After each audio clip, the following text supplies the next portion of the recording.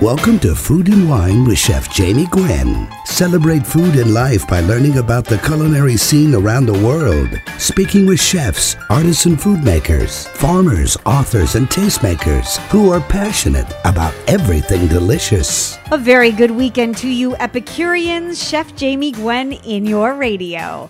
This is your culinary obsessed lifestyle show where every weekend we obsess over what to eat and drink next. I'm teaching you all the right moves from my kitchen to yours, and we're talking seasonal inspiration with lots of inspiring advice. I'm all about the role that food plays in our lives. And so this show is a continuing conversation on the culture, the science, the history, the backstories, and the deeper meanings that come together every time people sit down to enjoy a meal. Whether you love to cook or love to eat, or you're all about living the best life, well, then this is your show. I talk delectable dishes, health, wellness, wine, cocktails, trends, tech, fitness, and more. And my goal is to satiate your appetite. So do stay tuned because there is delectable conversation all throughout this hour. A very happy Father's Day as well to all the dads that either dabble or totally indulge in wonderful food and wine. A very happy Father's Day weekend to you. And do know that if you happen to have missed a show, you can always fill your weekend listening to podcasts. You'll find them on iTunes under Food and Wine with Chef Jamie Gwen. My website at chefjamie.com will make you a better cook. And I hope that you'll follow me, become a friend and a fan on social, Facebook, Twitter, and Instagram at Chef Jamie Gwen. And with that said, let's dig in. So summer screams for cool drinks and backyard barbecues, right? But how do you elevate those seasonal cocktails? Well, to me, it's all about staying cool. For years, the leading bars across the country and around the world have taken great pride in maintaining their cutting-edge cocktail programs. But it's only in the past 5 years or so that ice has become the hot topic, and everyone is looking to new ways to impress when it comes to keeping drinks cool. So don't sweat those rising temperatures. Just drop one of my infused ice cubes with fruits or veggies or herbs into a cocktail or a tall glass of water and watch the heat melt away.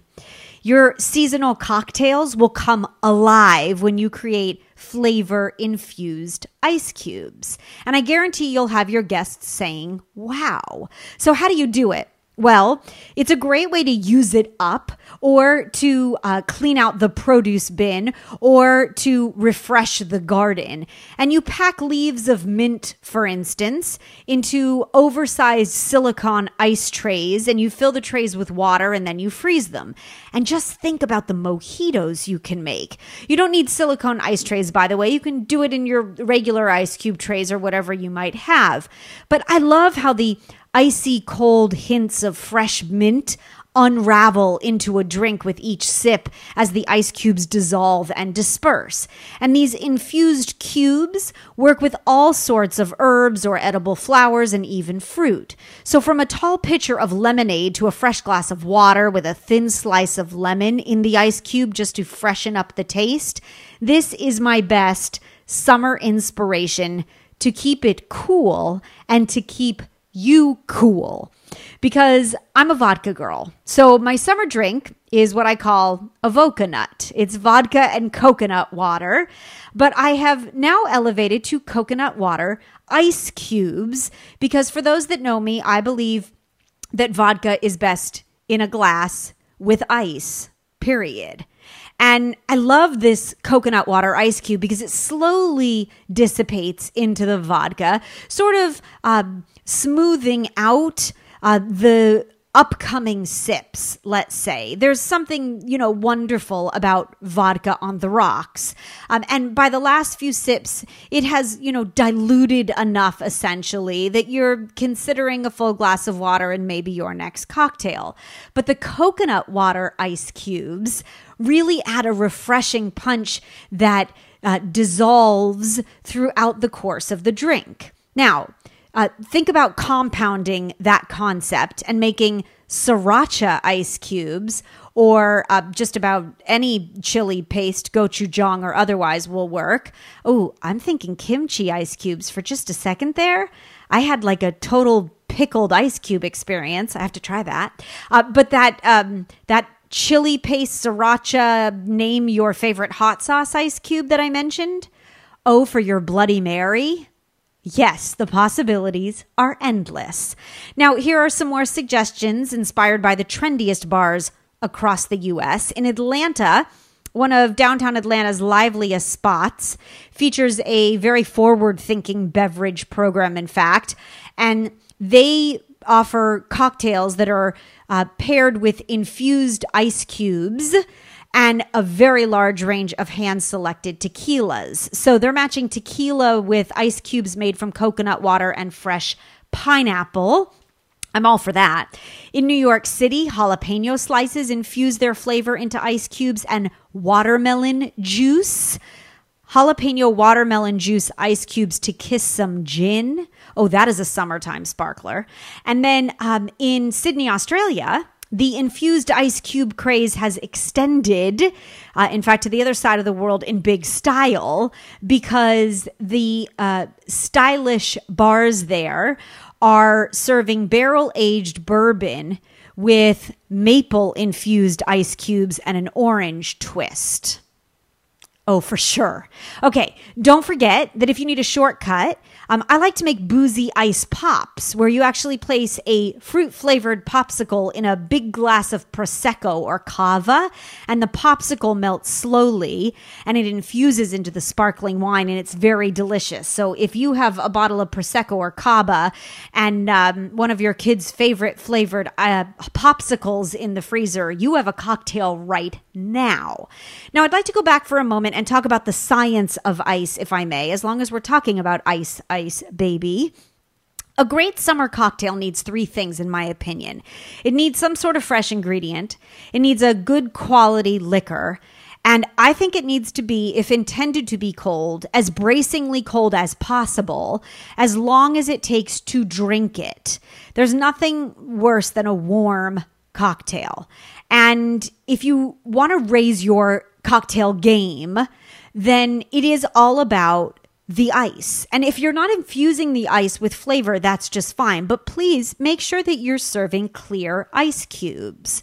So when you freeze regular water from the tap, or even the ice cubes that your freezer produces on its own, you will find that they are slightly cloudy, right? Because there is air trapped in that ice cube, which often means interior cracks. It means faster melting, and it also means cloudy cubes. So purified water is often the solution. If you're making spheres at home, or you're a fancy ice aficionado, you're buying purified water to freeze. But I will say that you can easily make clear ice cubes at home right now with boiled water. Yes, the purified water works well, but boiled water is clearly, pun intended by the way, the easiest solution. So clear ice is formed from pure water that doesn't contain any dissolved gases. So to make clear ice cubes, you use tap water. You boil the tap water twice, then you let it cool, pour it into an ice cube tray, and you freeze it. And that is the ultimate solution. So now your drink is cold and it's full of flavor, and cheers to you, and cheers to Dad this Father's Day, and cheers to summer, of course. If you're looking for cocktail inspiration, ice infusion ideas, and more, check them out, chefjamie.com. Coming up, Amy Emberling, partner and master baker of the Ann Arbor, Michigan famous bakehouse called Zingerman's, is sharing the secret magic brownie recipe for the first time right after this.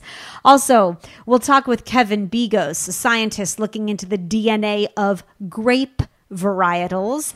And before the end of the hour, we'll get a dose of medicine from the good doctor, Scott Litton of the Mayo Clinic. I'm Chef Jamie Gwen in your radio with more inspiring conversation to satiate your appetite, of course, right after this.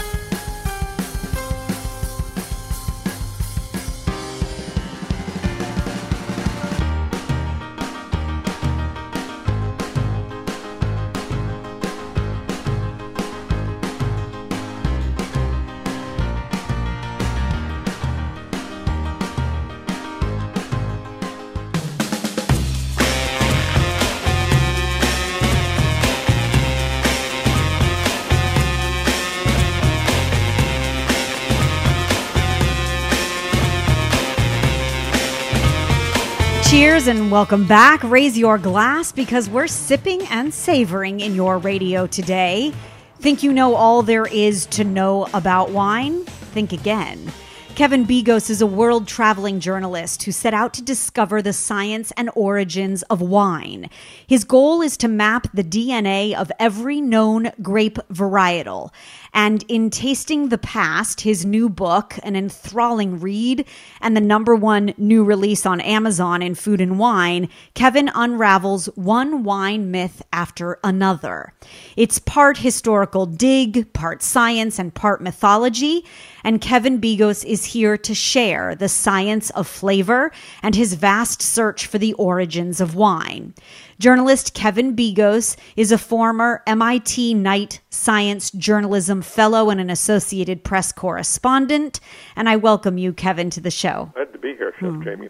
Thank you. What a fascinating read. I would love if you'd give us some backstory as to what set you on your journey to trace the DNA of wine grapes. There aren't many like you. I was in Amman, Jordan, which is not a place known for its wine, and the hotel bar had this little bottle from Cremasan Monastery and Winery. And that was 2008, 10 years ago, and I thought to myself, monks were still making wine in, the Middle East in 2008? So I tried the wine, and it was really good. And I thought I'd buy it again back in America, but you couldn't buy it here. So for years I couldn't buy it, and that piqued my interest, and I kept looking for more information. And it turns out they were using old native grape varieties from the Middle East, Jandali and Hamdani and Baladi. And that started me off looking for native grapes around the world. It's always wanting something we can't get that invigorates the search, right? Yep. Something to be said for that. Tell us how you investigate, please, about your wine research. It's not common practice. Yeah, I'm a little of an oddball, I guess, but I love science, and I also learn so well just talking to scientists. So, of course, I visited vineyards around the world, from the Caucasus Mountains to Israel to Greece and Italy and France. But in each place I talked to archaeologists and scientists and geneticists who work on grape research, and they all had fascinating stories that dovetailed, with the wines I was tasting. Sometimes history, sometimes the chemistry of wine, or just think about the family tree. A lot of us love researching who our ancestors were. I realized for the first time I could research what the ancestry of wine grapes were. You've always been an enophile, a wine lover, a collector, a sipper, a taster? I think I was a pretty average wine lover in that I thought wine was invented in France or, maybe Italy. Mm-hmm. I was a little intimidated by, all the different, critics and lists and things like that. So I had wines I liked, but I wasn't very adventurous for most of my life, until these last 5 or 10 years when I started trying new things and discovered there was these whole other worlds of wine that I'd never heard of. Okay, so who really invented winemaking? Because I know, unbeknownst to many of our beliefs, and yours as well, it was not the French. It was not the French. They were about 5,000 or 6,000 years after it was invented in the Caucasus Mountains, probably in what's now Armenia or Georgia, the Republic of Georgia, or eastern Turkey. The headwaters of the Tigris and Euphrates rivers where the first civilizations came about thousands of years ago. But we think about 8,000 years ago as the first hard archaeological evidence for winemaking, and it's from that region.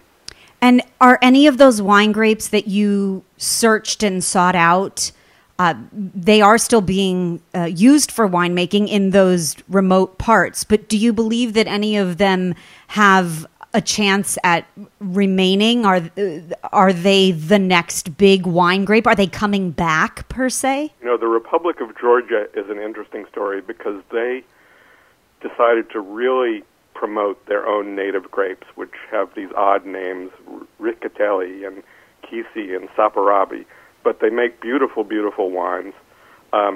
And everyone from the winemakers to even the churches. I visited a great monastery in the Caucasus Mountains that uses these local grapes. So they've got broad support, and, they're being welcomed by critics all over the world, serious wine critics from London to New York to California. So I think the Georgian wines and the grapes will survive. Which is, I think, for any food or wine lover, one thing to be grateful for. I mean, we're gratuitous for the fact that they're not on the brink of extinction.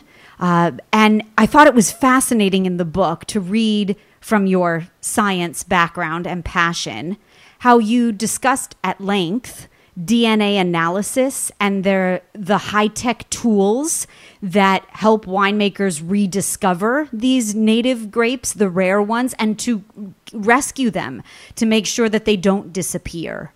Tell us about the tech world, the science side. I hadn't realized till I started this book that you can do, I should have known, but you can do DNA analysis on a grapevine just like you can on a human.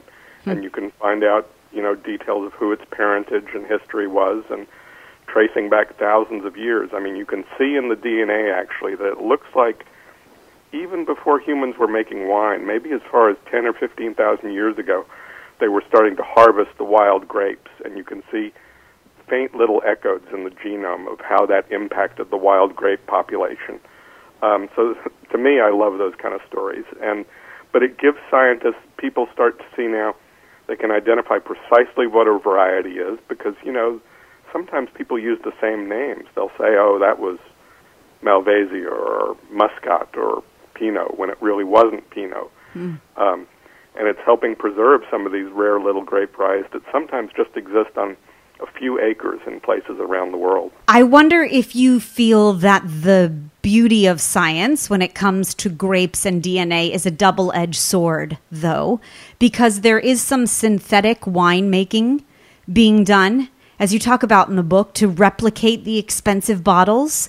Is that a benefit, a blessing, or a curse? I think kind of like you do. It feels like a double-edged sword because, it's like great cooking. You want to use great ingredients. Right. And pull out the natural flavors and use your skills to blend them together and present them together. But, do you really want to just press a button like out of Star Trek and have a meal like pop out of a, some shoot in the wall? I don't think so. I think wine is, just like cooking in that the individual touch is important and is what has led to so many great both culinary and wine, innovations. You can see humans have changed how grapes grow.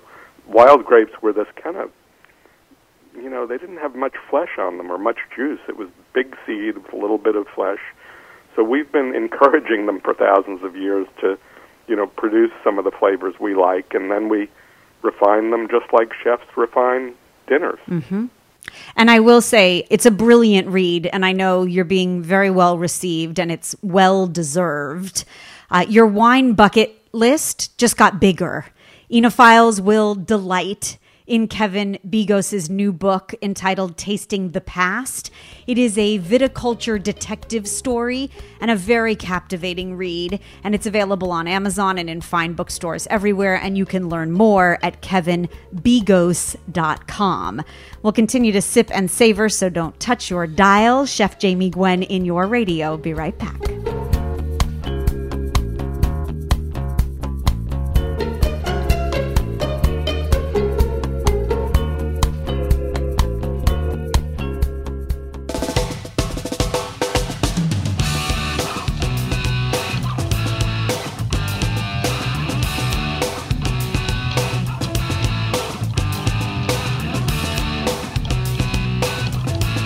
Satiating your sweet tooth every weekend. Welcome back, Chef Jamie Gwen in your radio. Since 1992, Michigan's renowned artisanal bakery, Zingerman's Bakehouse, has fed a fan base across the U.S. and beyond with their deliciously sweet, chewy, luscious brownies, and the ginger snaps, their famous sour cream coffee cake, which, by the way, I remember from growing up because my mom was always trying to duplicate it, and their fragrant loaves of Jewish rye and more. Zingerman's is a cultural and culinary institution, and for the first time to celebrate their 25th anniversary, the Zingerman's bakers are sharing the recipes in a just-released cookbook. to the delight of those of us around the world that adore Zingerman's. And I will say there is a thrill in being able to make their sweet treats at home. Master bakers Amy Emberling and Frank Carollo are the co-owners of Zingerman's Bakery in Ann Arbor, and Amy has stopped by to dish. And I'm glad to have you, Amy. Welcome. Thanks for having me, Jamie. Yes, of course. And congratulations on the book. I feel like Zingerman's has always been a labor of love in so many ways. It feels that way. It has a warmth to, I think, anyone you ask. There's something wonderful that makes you smile about Zingerman's, and the book comes across that way too. But to start off, give us a little history on Zingerman's, please. Sure. So today, Zingerman's is known as Zingerman's Community of Businesses, and there are 10 businesses who all share the Zingerman's name. Mm-hmm. Each one of us is a unique business. 9 of the 10 are related to food, and then the 10th is a training consulting business, and we're all in the Ann Arbor area. But we started in 1982 as Zingerman's Delicatessen, which was, like a Jewish delicatessen, but also a specialty food store.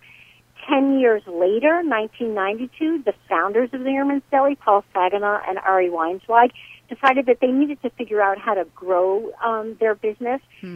And they made a really radical choice.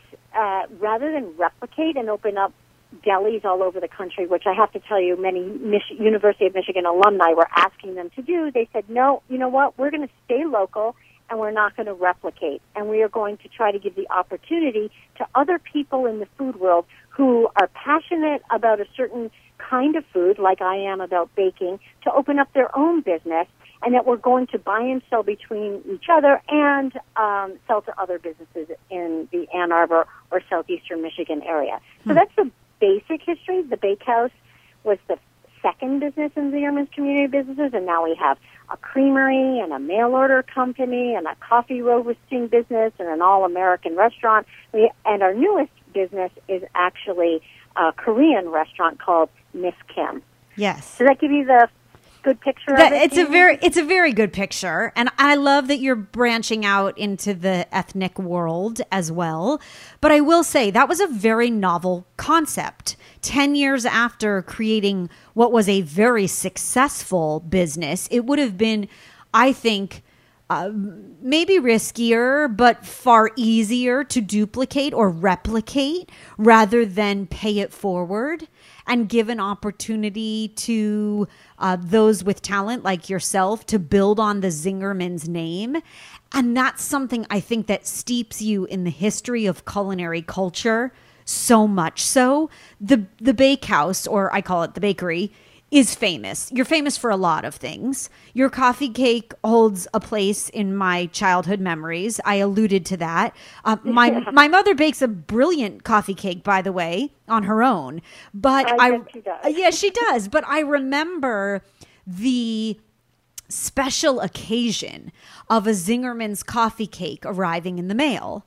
And via mail order, yes, we indulged in it, but my mom was always trying to duplicate the crumb. So what can you teach us, now that you're sharing the recipe, about baking the perfect crumb? Well, I think a lot of it has to do with having your butter and eggs at the right temperature, and then creaming that butter for the right amount of time. I can't translate it for you to a small machine, but we actually set the timers on our mixers here, and we cream that butter and sugar for 10 minutes before we add any eggs to it. So they're at the proper temperature. Each room in the bakehouse actually has a different temperature depending on what we're doing in it.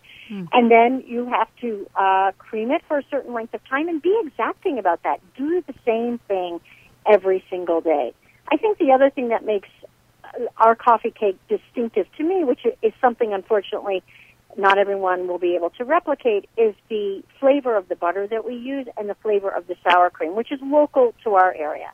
But then if you could find butter or sour cream in your area that you particularly like the flavor of, then you can have, your own kind of riff on the Zingerman's Bakehouse coffee cake. Yes, and I think what you're saying rings true to so many of my listeners who for so many years have heard me, and I use the word lecture as politely as possible, lecture the idea that one should buy multiple olive oils and have an olive oil tasting and decide what you like for your palate. And the same applies to butter, and the same applies to Absolutely. sour cream, right? And buying the best quality when it comes to a few ingredients in a sour cream coffee cake, buy good sour cream, right? Splurge Absolutely. and buy the richest and buy high butter fat butter, because that flavor of your coffee cake is so distinguishable. And that's what sets it apart.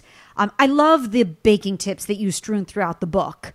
When it comes to baking mistakes, you say don't be afraid of deep color. That's the other thing about Zingerman's Bakehouse is I love the depth of color and flavor in your sweets. That is one of the things that people are most afraid of when they're baking. And that it's even true for when professional bakers first come to our bakery. And I notice someone's new because I look at the croissant or I look at the cookies and I think, uh-oh, they're a little bit light. For some reason, we're afraid of color in baking our sweet things. So I want to remind everyone that color is caramelization of the sugars in the butter that's in your baked goods and also in the flour that's in the baked goods. And that color actually gives real flavor. And I think people worry that they're going to burn something, but the number of minutes between a really wonderful deep golden brown and burnt is many, many minutes. Yes. You actually almost have to forget something in the oven to burn it. It can take that long. So I really encourage the listeners to bake your cookies with a really nice color. Bake scones with a deep golden color. They will taste much better. There are so many things that Zingerman's Bakehouse is known and loved for and that you do well. You bake beautiful bread like the pecan raisin bread I've had and is just so delicious. Your Detroit-style pizza is unique and decadent, and you share the recipe. But you've had a couple flops along the way, right? I loved reading the story about 150,000 cookies. Yeah, that was a disaster. And now I can laugh about it. Only today, right? Yes. Right. It was right after the economy had turned down terribly that I'm sure many of the listeners can remember. And we thought we better try to do some things that were out of our comfort zone.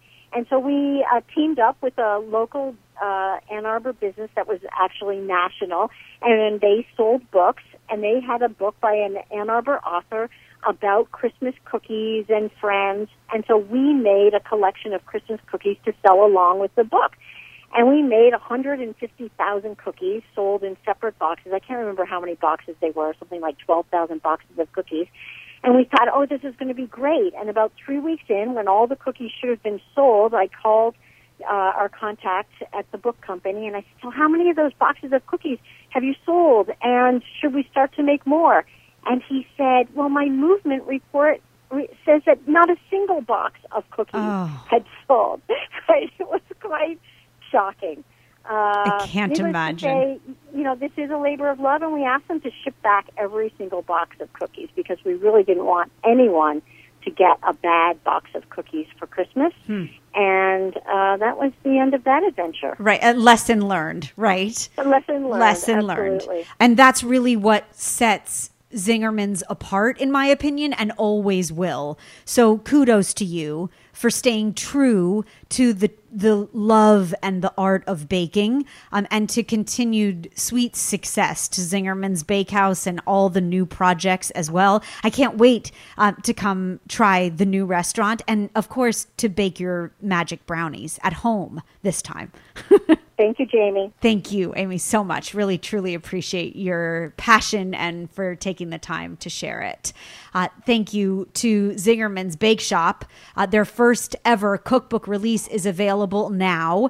Amy Emberling and Frank Carollo are sharing their secrets, and it's a stellar all-purpose baking collection for every skill level. The book is available at fine bookstores and on Amazon, of course, and at the Zingerman's website, and you can follow them on social for sweet escapades at Zingerman's Bakehouse. There's lots more delicious conversation and fabulous food from around the world in your radio right after this, so don't go away.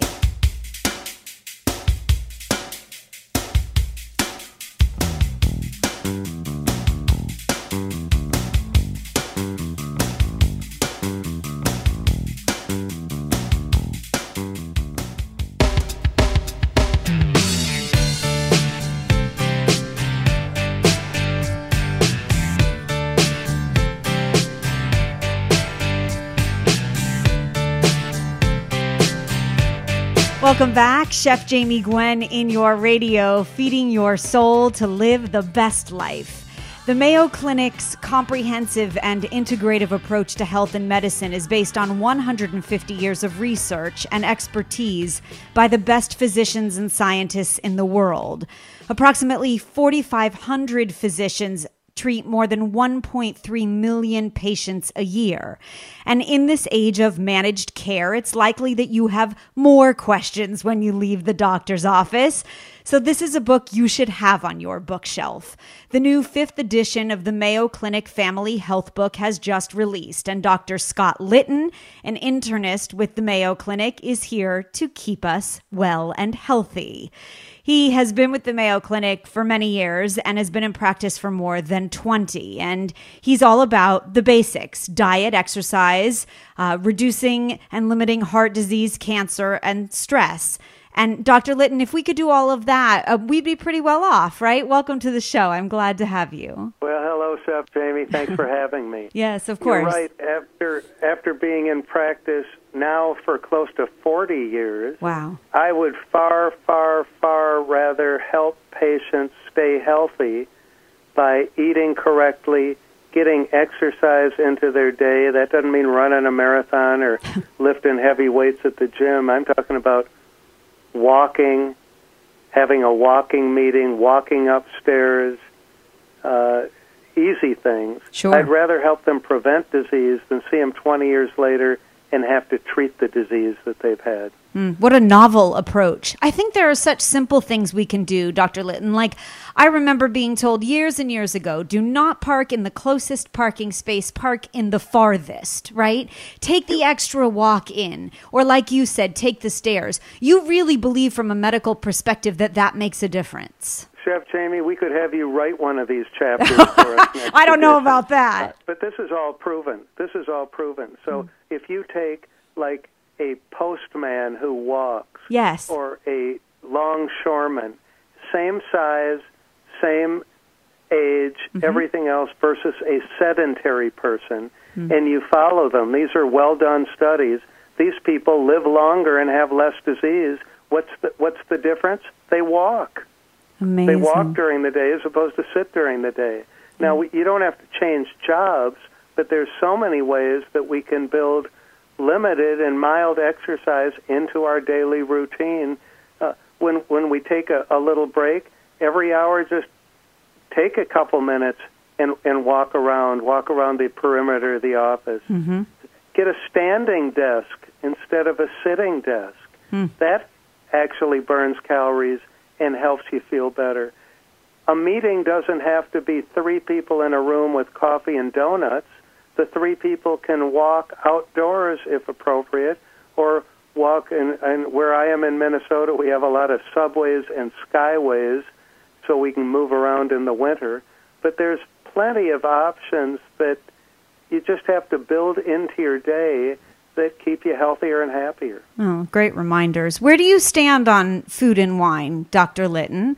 I know from doing my research that you do enjoy the lovely things in life, and I believe they make life richer, and they include, dinner parties and time with family around the table, and a lovely bottle of Bordeaux here and there. Are you everything in moderation? Yes, I certainly think that studies have shown that our French population, for some of their dietary habits, the use of a glass of wine, sometimes for men 2 glasses of wine daily, are not harmful if there's no reason not to.